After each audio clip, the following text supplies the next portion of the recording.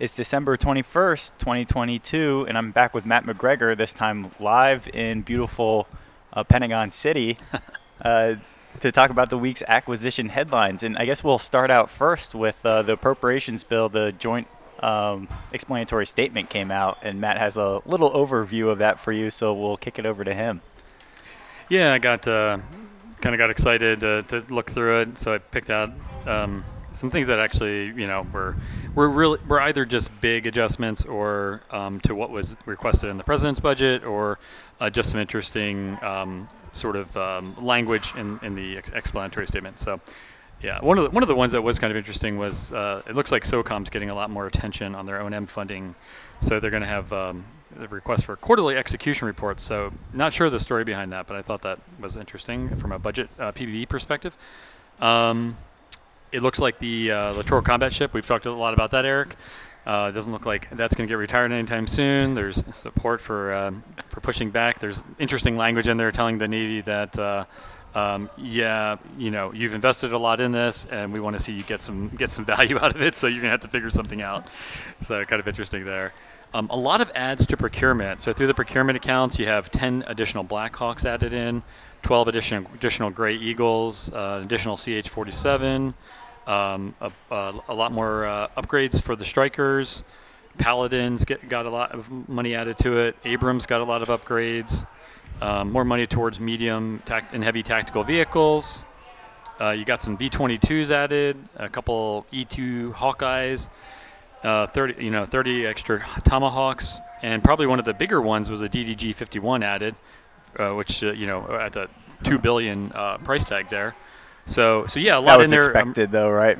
A little bit expected. The other thing that was probably somewhat expected was the Marine Corps. Marine Corps definitely got a lot of things that they wanted. They got their, Gator radars. They got their F-35s. They got their ship-to-shore connectors. Got some plus-ups there. It looks like, in general, most of their things were pretty well supported, if not added onto.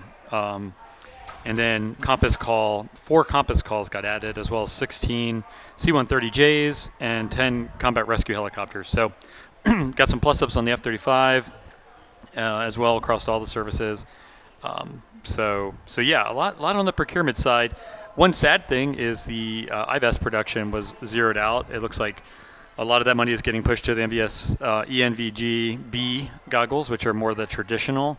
So kind of interesting there. It seems like even though the Army report was positive, it doesn't look like Congress, or at least the appropriators, bought into that based on some of the negative press that was coming out. So one last thing is the F-18 production line shutdown, which was being planned, was denied, and actually $600 million added in for new aircraft. So maybe that's Congress's way of offsetting some of the F-35 challenges, or it's just they don't want to see that production line lost like the F-22 was, in case we do need to tap into that for a future fight. So maybe it's kind of a smart move to keep that going, but definitely puts a little bit more pressure on the Navy to fund all their investments that they have planned. So yeah, that's a quick rundown.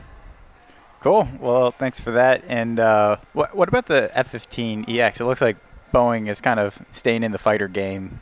Was there any kind of news on that? They're still going to kind of keep doing what they were expecting out of it? On the F-15EX, I think that one, the request was approved. I don't think it was changed. So yeah, I didn't pick up on anything there. I think there was some language, but it wasn't something about. I don't even want to say it because I can't remember it exactly. But there was some language in there, but it wasn't significant to me. So it seemed like in general that's going to continue on. So cool. Yeah. Well, one of the other big things going on here was that there was, and this isn't for this year, but here's the first article we got. Lawmakers aim to deep six the Pentagon wish list, and of course that's the unfunded priority lists that the department, or at least the services and even the combatant commanders, they even have their own list that kind of goes straight to Congress.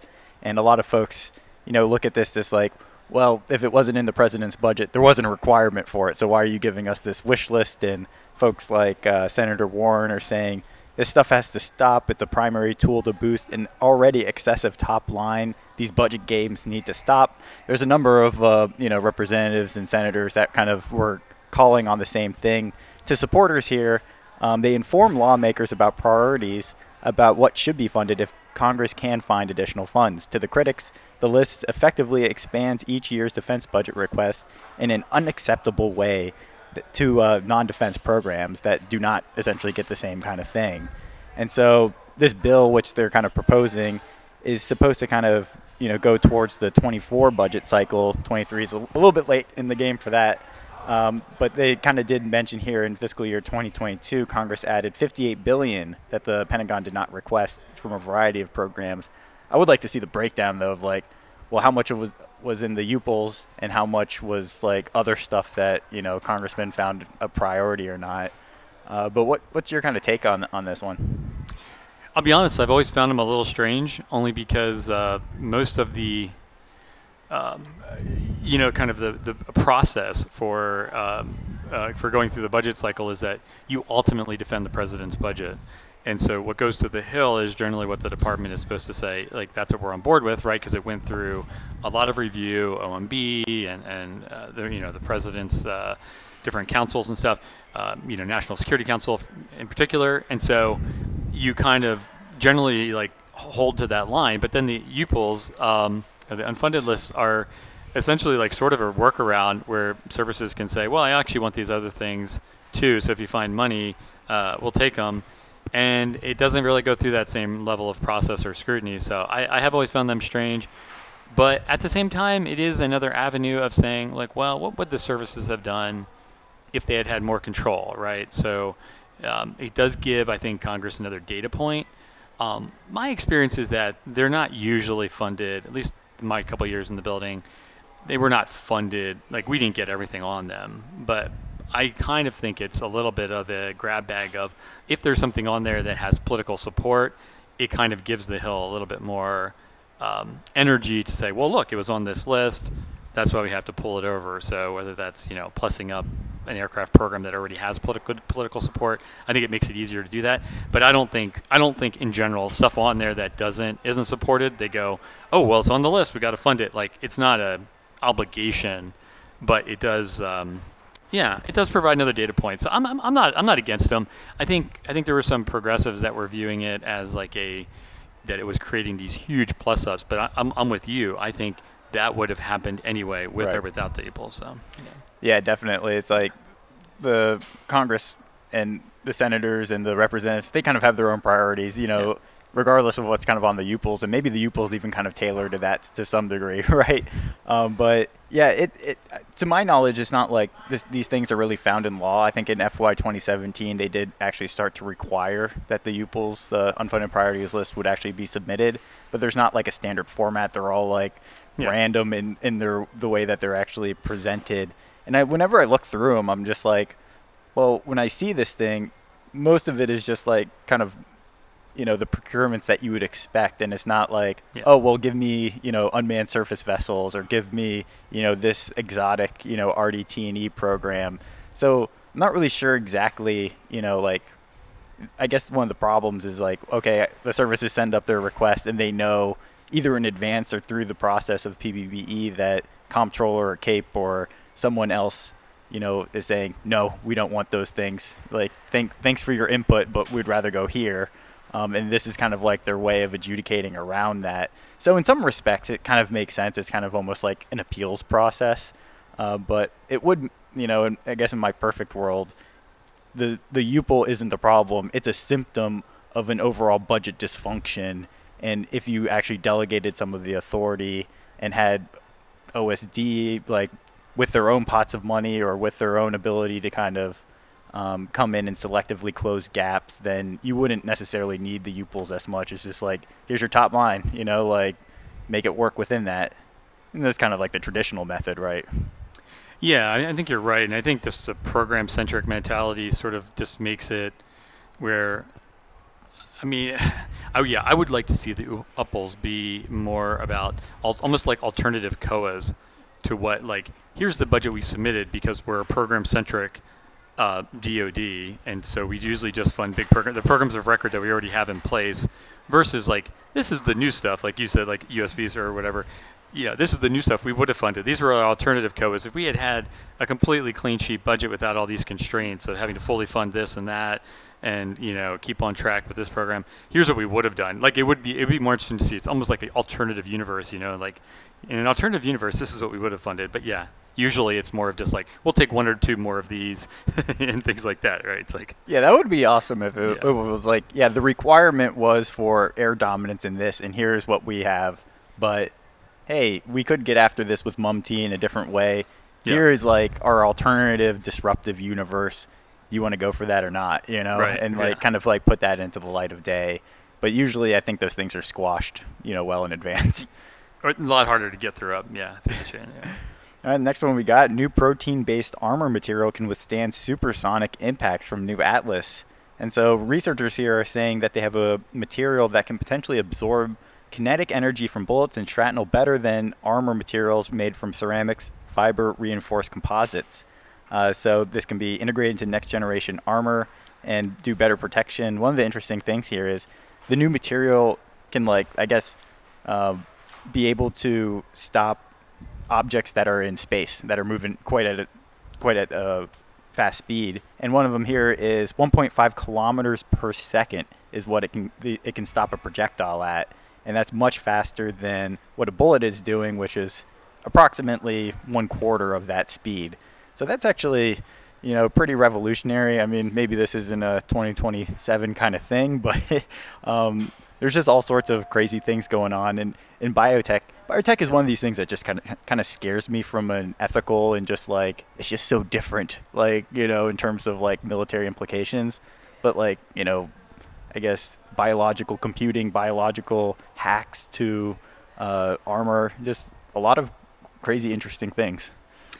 Yeah, no, totally agree. I definitely get a little wary about if you start getting like implants into humans or the creating the super soldier or things like that, or genetic manipulation or something. Yeah, that stuff is scary. But this sort of makes more sense in the sense of it's more of like replicating a cellular structure that's found in nature, and so it's like, well, the way that cells generally interact is they have this sort of shock absorber, I guess, to exist in the environment they exist in, and it's a sort of a synthetic replication of that has the same kind of characteristics. So it's kind of interesting to see, this happens in our body, and now they're just finding a way of sort of emulating it. But yeah, it's really cool. I mean, especially when you think about problem sets like this, sometimes it's not the most exotic problem set, and maybe it will be in the future, but even just this idea of armor's heavy and soldiers hate lugging around these big, heavy, bulletproof vests and things like that make them less combat effective. So even if we can solve some of these simple problems, it could be really impactful. Have you seen John Wick, where he's got a suit that has some kind of inner lining that basically stops bullets? So John Wick is just Keanu Reeves is running around getting shot all the time, but he's just taking it and going. Yeah, soldiers would love that. Virginia attack boat program stalled over Tomahawk hypersonic missile insurance rift. And so this one, I actually haven't heard about this one. It's kind of an interesting, problem here.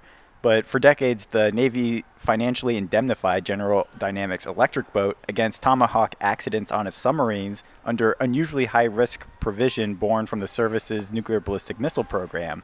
And so now they're trying to push some of this risk off onto General Dynamics, and General Dynamics has told the Navy it's unable to obtain adequate insurance to meet those risks of an explosive accident that could result in $1 billion of damages.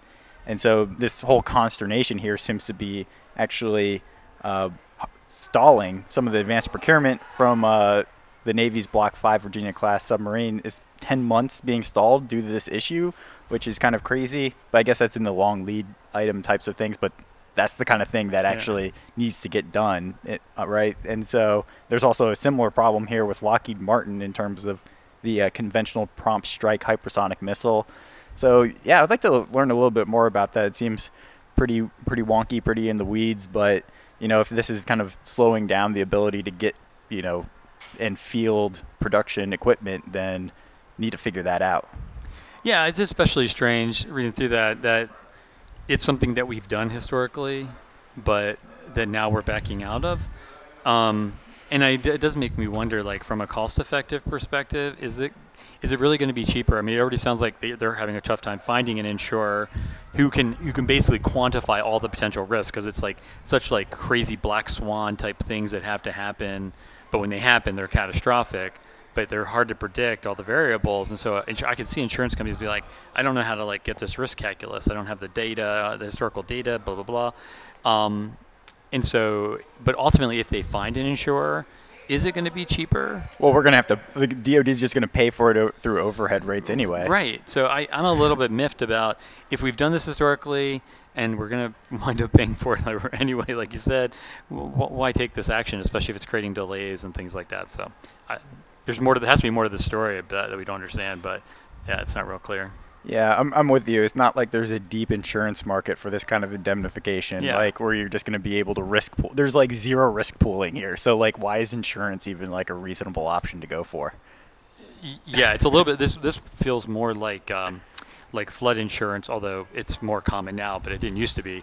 Flood insurance on the shore in different places where insurance companies basically would tell people like, no, I can't, we can't predict how often it's going to happen, but when it happens, we know it's going to be bad. So, and we can't pull it enough in terms of like to spread the wealth because it happens in this area. So they were having trouble getting insurance. And so the government stepped in, and now the government provides a lot of insurance for people that have beach houses and things like that. It's actually government subsidized. Which makes no sense, because it's like, why are you building on a floodplain? We shouldn't be like subsidizing other people to do stupid things. Well, I think now it makes less sense. Back in the day, I guess it didn't happen as often. Now I think it's a different story.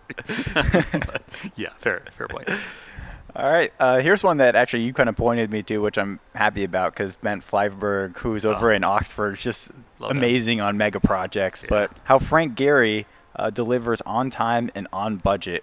And here, this was in the Harvard Business Review, and it kind of goes through this guy, Frank Gehry, who is like an architect, and he's done some really amazing and innovative buildings, and including the Guggenheim in Bilbao.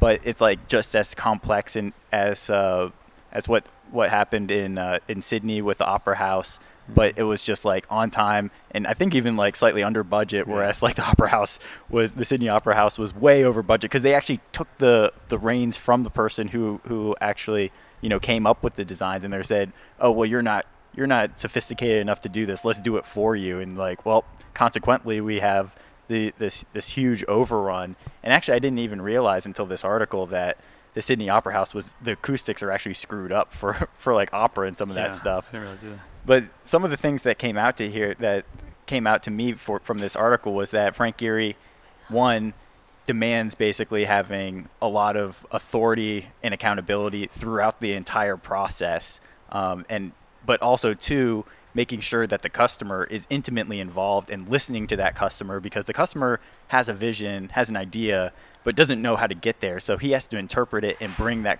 customer along, because the customer is usually wrong, but the customer kind of knows what is right eventually, and then they just have to work together. And then he also was like very early on to this kind of digital engineering and iterating through dozens or hundreds of different designs. Whereas like if you had in the old days, you would just like have a couple draftsmen, you can only go through a couple iterations. And so this is how he's able to basically, with digital twins and his like complete control, able to do things with like zero change orders, which is like unheard of in the construction industry. And unlike most of these, so Brent Flyberg, who's basically indexed all the major civil mega projects, 99.5 of them are failed to deliver as promised, and Frank Gehry is doing it right. And so we need to, in the Department of Defense, these are mega projects. We need to kind of look at what was he doing right, Well, it kind of brings to mind, Kelly, at Lockheed, and how he managed. Like that was a lot. Those are some of the same things that he sort of had, which was, he had control of his projects, he had control of the design. He had, he understood the need. He understood exactly what the requirement was, but he wasn't constrained in how he met it. So I thought it was really interesting. In Frank Gehry, clearly he's iterating. He's talking to the user, but he's also not constrained to what the user wants, right? Because he's bringing his creativity, but then when he hears user feedback, he's adapting to it. So I really like the example of like, he built this more simple structure in this one for this one project, but the person funding the project was like, well, I also want it to be dramatic, and so he found a compromise to like give the sparkling thing that went up in one direction, but didn't ruin the sort of practicality of the design. So it was like had some of the elements that were sort of cutting edge, but also was useful. So yeah, I really liked. I really like those principles that he talked about there, and just like imagine if you're a PM being able to execute those, like having the authority, having the direct connection with the user without a lot of like 3 levels between, like all those things would just can really be applied to acquisition, I think, to make us more effective. Yeah, one of the things they said was like think slow but act faster, right, or something like that. Yeah, but yeah.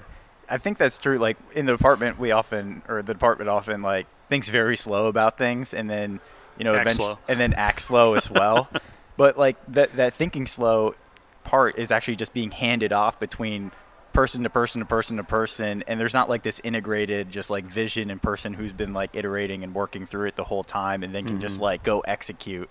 And so I think there's something to that where it's like, well, we want MTAs, we want to go fast, but it's like, well, has someone been sitting here really thinking about the implications of that thing, and now like we can go fast because they've done all that pre-work, as opposed to, well, someone drew up a requirement who was working on it for a couple months, and he just kind of had some opinions but wasn't like empirically based, and now let's go. Like, so going fast isn't always the right thing. Sometimes you get to your end state faster by like going slower, but we're kind of in a weird space now where it's just like 2027, Well, and I think I think it depends on where you apply that think slow too. Is like, even today, MTA programs still are not like, they're not moving from an idea into an act strategy approval in like a couple months. Like it's still taking many months, if not a year, for them to go through the requirements process, figure things out, get all the funding, get approvals. It still takes them quite a bit of time. So, one of those things is like, even for MTA, where people may say, well, we're not acting slow enough, it's like, well, they're still doing a lot of planning. I mean, behind the scenes, there's all the contract stuff is being done, the system requirements docs are being detailed, like hopefully not too discreetly, but all those things are being done that are like very rigorous. There's a lot of rigor behind that, a lot of systems engineering rigor, and requirements analysis for like what we're going to get after.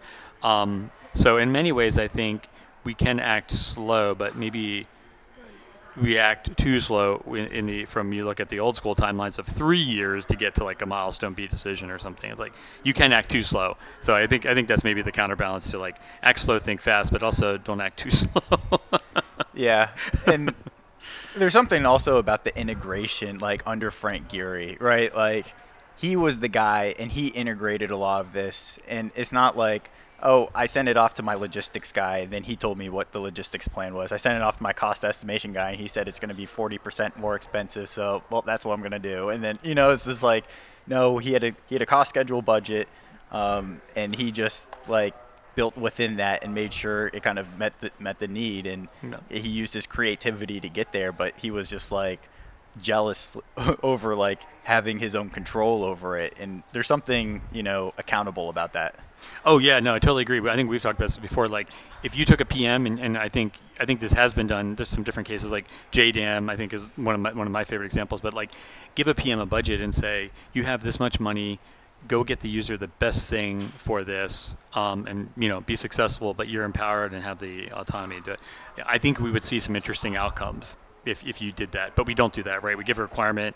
We tell them how much money they're going to get based on somebody else's opinion. Yeah. And then Yeah, the cost as an independent variable, or the design to cost. Mm-hmm. The problem with that for me was like they targeted like an actual unit cost, so that kind of like baked in. It's like they maybe just like the over, like you have X $1 million a year and we expect you to have like a certain amount, but you can make the trade-off as to high complexity, low volume, or like low complexity, high volume, right? Like somewhere in between, because like that can't be really preordained to some degree. And JDAM like is a perfect example where it's just like, you're manipulating the fintails and all that stuff, but like the cost estimate was just like way over what the actuals were. So it's like, what is the point of like in most cases, you have a really high cost estimate and people are just like, well, I can just like keep spending to go get there. Yeah. But like when you see that like, oh, I could do that for 20% of the cost. The same thing with like the A10 rounds, like they were able to just drag that thing down like to like a fraction of a percent of what they expected it to cost. Like there's no cost Calvinism. It's like these things aren't preordained and people's actions in the real world matter in my view. Yep. All right, well, we'll move on to the next one, which is Navy's Digital Horizon exercise showcases the power of mesh networks. And so this is interesting here. You know, the mesh networks, of course, is the way to kind of move data between nodes using wireless radio devices that communicate with each other, and you get the overlapping mesh networking. You don't need like a central hub, and it's relatively, you know, robust in this way. And so they've been working on this, it looks like, in Task Force 59 and elsewhere. And it's just good to kind of see that kind of stuff going on. And I'm glad the Navy is really, you know, taking the lead in all this stuff, and not just like, let's just put out a bunch of unmanned systems and see what happens, but like, hey, let's network these, let's get the whole ConOps like going together at the same time. And so they were doing a bunch of exercises here that kicked off November 23rd through December 15th. So that's actually a pretty reasonable length of time for the exercise. Yeah. And then they were also able to connect machine learning to, I guess, do target recognition and that kind of stuff. So I wonder if they also have people sitting in Ukraine seeing how they're doing it too. You know, like I'm sure there's lots of lessons over there. Yeah, I'm sure there's a lot of lessons to take from the Ukraine about how they've integrated some of the UAVs and you know, different systems to get that target solution. No, I was super excited about this event. You know, Commodore Brasseur has like done an incredible job, I think, with Task Force 59. But yeah, I think the data mesh is something. It's kind of the only solution in a way. Well, Starlink is a solution too. No, but I mean, but I think Starlink is part of that. Is part of the true. data mesh, Right? You know, but the difference between like data mesh and data fabric is more a unified sort of vision where you're tying these data layers together in a more, you know, kind of cohesive. It requires like central coordination, whereas the data mesh is a little bit more decentralized. You know, it's a little more blockchain-ish in a way, where, you know, you're able to talk through these, you know, through these different nodes and get data to different places. But you know, at the edge, I think you're going to have that, because we realize on the Pacific Fight in particular that we are going to have a lot of different platforms, some that might be in the fight, some that might be on the edge of the fight, some that are collecting incredible data that you need to get back, and all these different nodes out there. That basically how the USVs are being used here was sending ISR data and, you know, battlefield awareness data back to you know, to be analyzed. And so we're going to have that at the edge, is that cloud, that data mesh that allows all these different sensors to get to where they need to be, but done more in a decentralized way than you know, than what we're trying to do in certain aspects of JADC2, which I think this might be where we get to, is like the services have a more integrated, tightly coupled data fabric, but then the data mesh allows for more connectivity maybe between the services. And so I don't know, just trying to piece apart like how some of these different new technologies or different concepts might play together. Yeah, maybe that's something we'll see with JADC2 here in the future. But yeah, that would be interesting to have kind of like that. Like there's actually a way without someone coming in and just like pre-specifying like what that universal standard would be to get the services to talk together, right? Like maybe the SADC2, the service, you know, all domain, you know, maybe there is like an incremental path there based on technologies that people know about but aren't really maybe utilizing in the way that is possible. And I'm sure there's lots of lessons. Like just doing these exercises in a contested environment, you know, makes a lot of sense in CENTCOM, but also in SOUTHCOM. They're going to do that for like drug interdiction and stuff like that.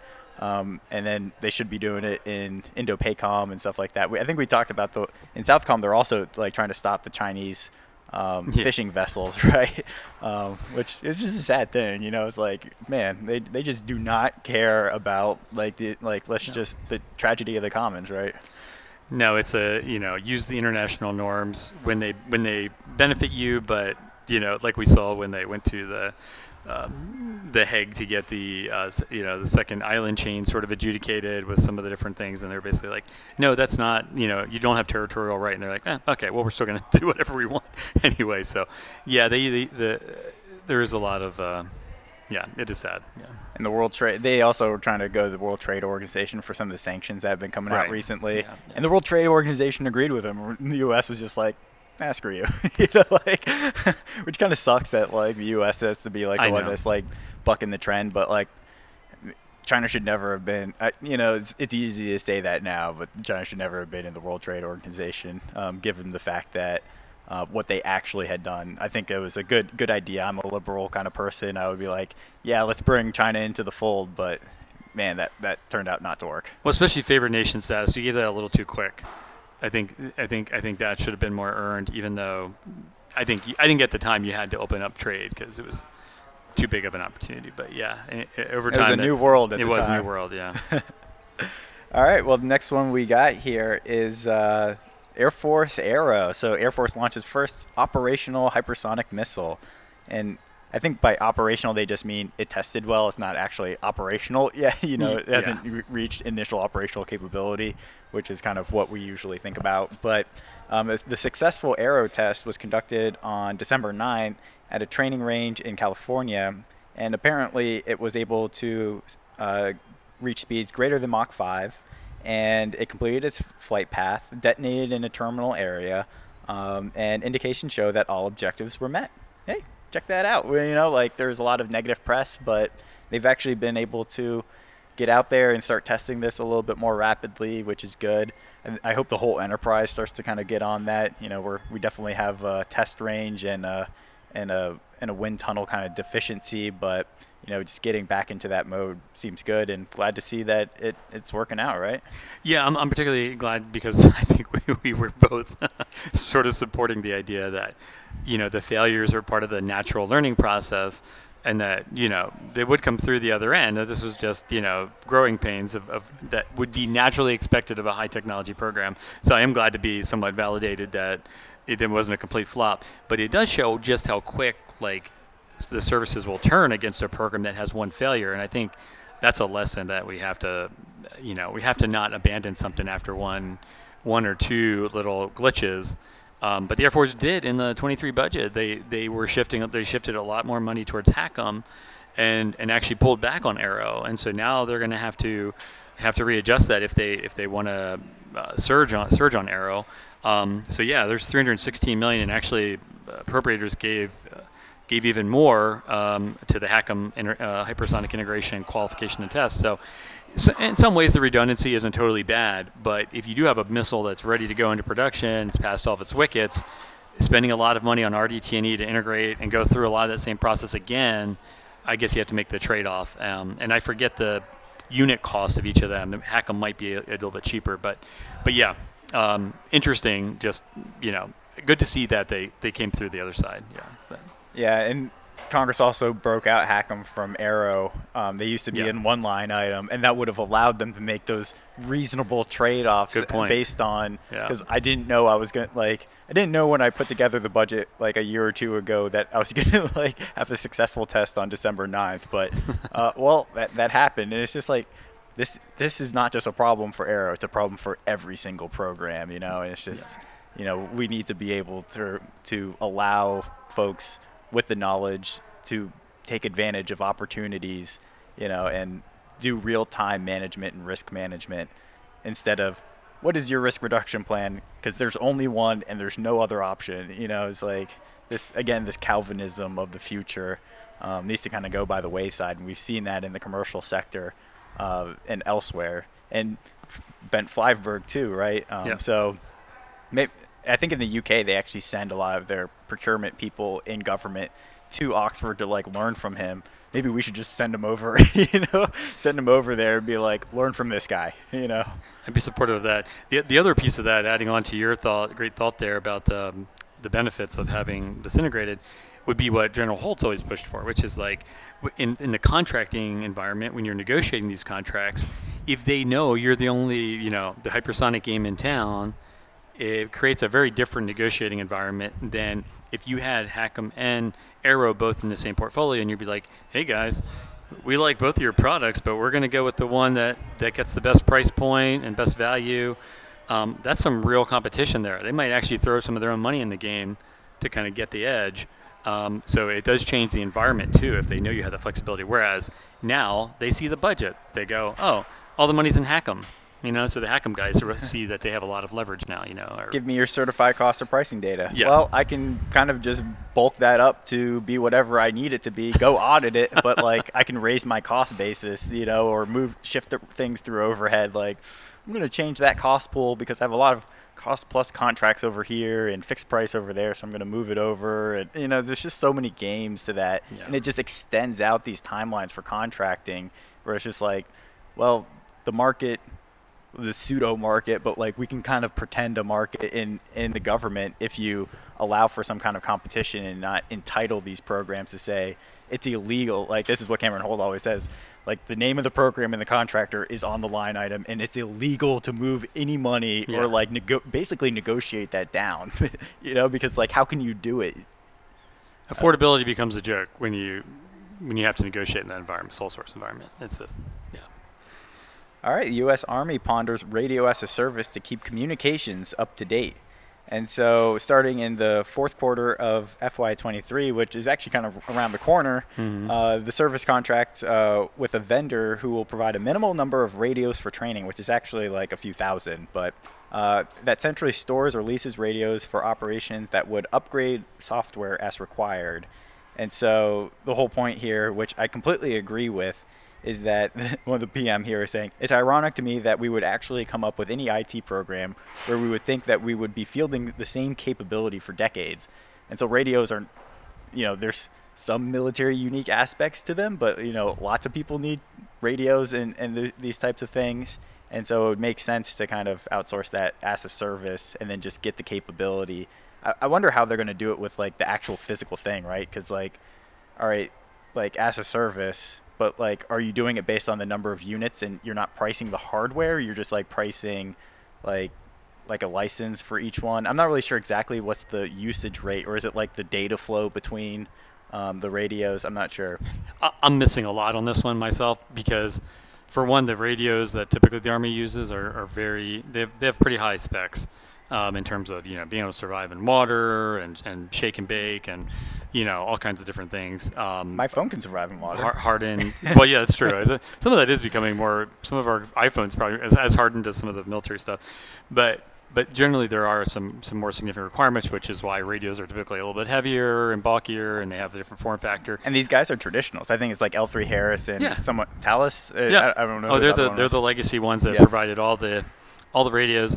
So I'm a little like you said, skeptical about the hardware because it's not like there's another user base that they're providing that they can spread the wealth where there's like an incentive to compete against, it's like these are the radios that they're going to use. Like they have but they're not going to have to like quote unquote sustain or procure them. It would be easy to just say, I'm going to cut off service to this guy if you're not working out and just go all in on one of the other guys potentially, right? But then they have to sub all the radios out from all the units and stuff. So I'm a little skeptical of like, and there's only a couple different units in possession. So I'm a little bit worried. I'm a little bit concerned about how they incentivize them.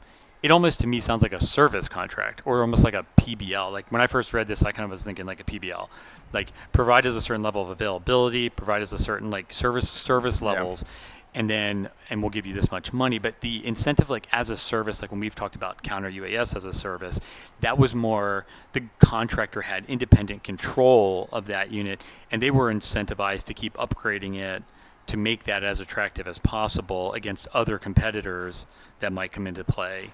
So when I think about this as a service, I'm still a little bit wary about the incentive. And it just seems to me like it's just more of a straight up service contract. So I don't know. I guess we'll see. I tried to get more details on it and couldn't get access to the site. So, but I guess we'll see once it comes out what that looks like. Yeah, but it would be good to not have to go like upgrade these things pay for like every like an ECP and get a new program every time you want to go to Inc. 2, Inc. 3, Inc. 4. It's just like we'll just give you, here's your money, like make sure that you're providing the service and upgrading. And if you can't, provide additional capabilities better than the other guy, then we can, because we didn't have to get the whole procurement of it, we can kind of more easily, move over one to the other. Yeah, competing the waveforms makes more sense.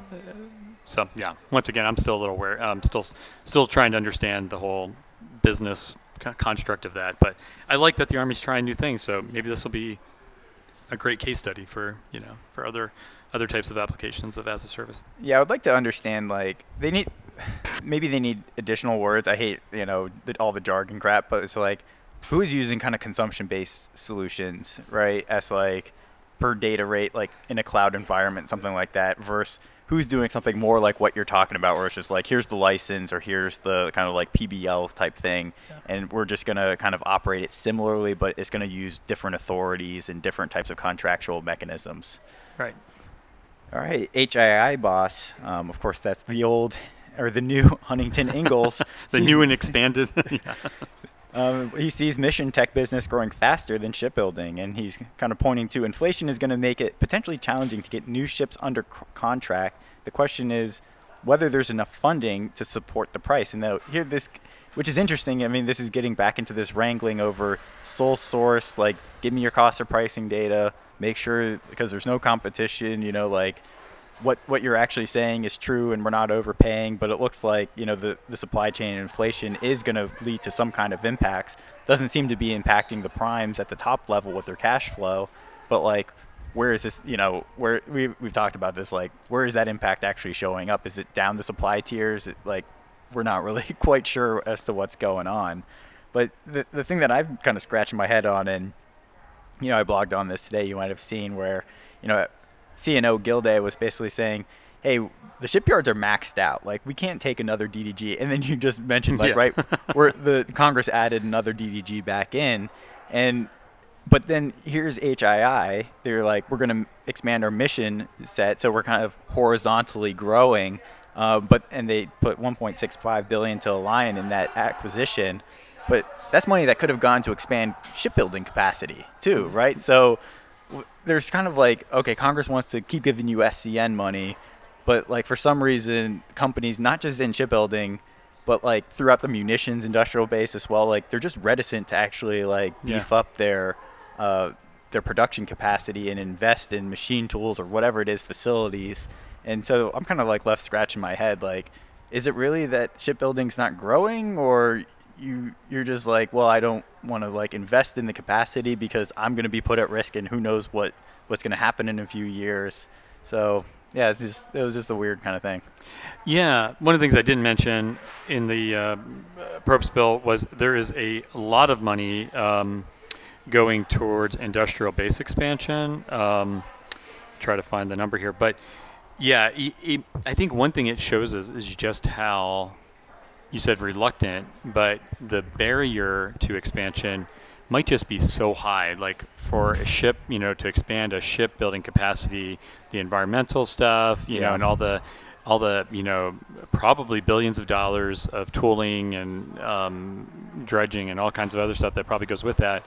That maybe the government really does need to step in. Like maybe there's just no way of like easily getting those incentives to align where they'll say, okay, yeah, we'll expand because we see this long-term demand signal. But yeah, it's like something on the order of like over $500 million going to industrial base expansion. So well, and that's not that much. Yeah, because it wasn't that out of like the critical munitions acquisition fund where they're like, give us this amount of money, and then Congress was like, I think it was about $500 million. They're like, no, we're going to break it out into these line items, and we're going to break it out into these specific industrial base and workforce things. Maybe that's not the same thing, but I know there was some aspect of that as well. Actually, it was 450. I didn't see a breakout. I didn't see them detail that, so I didn't have those details.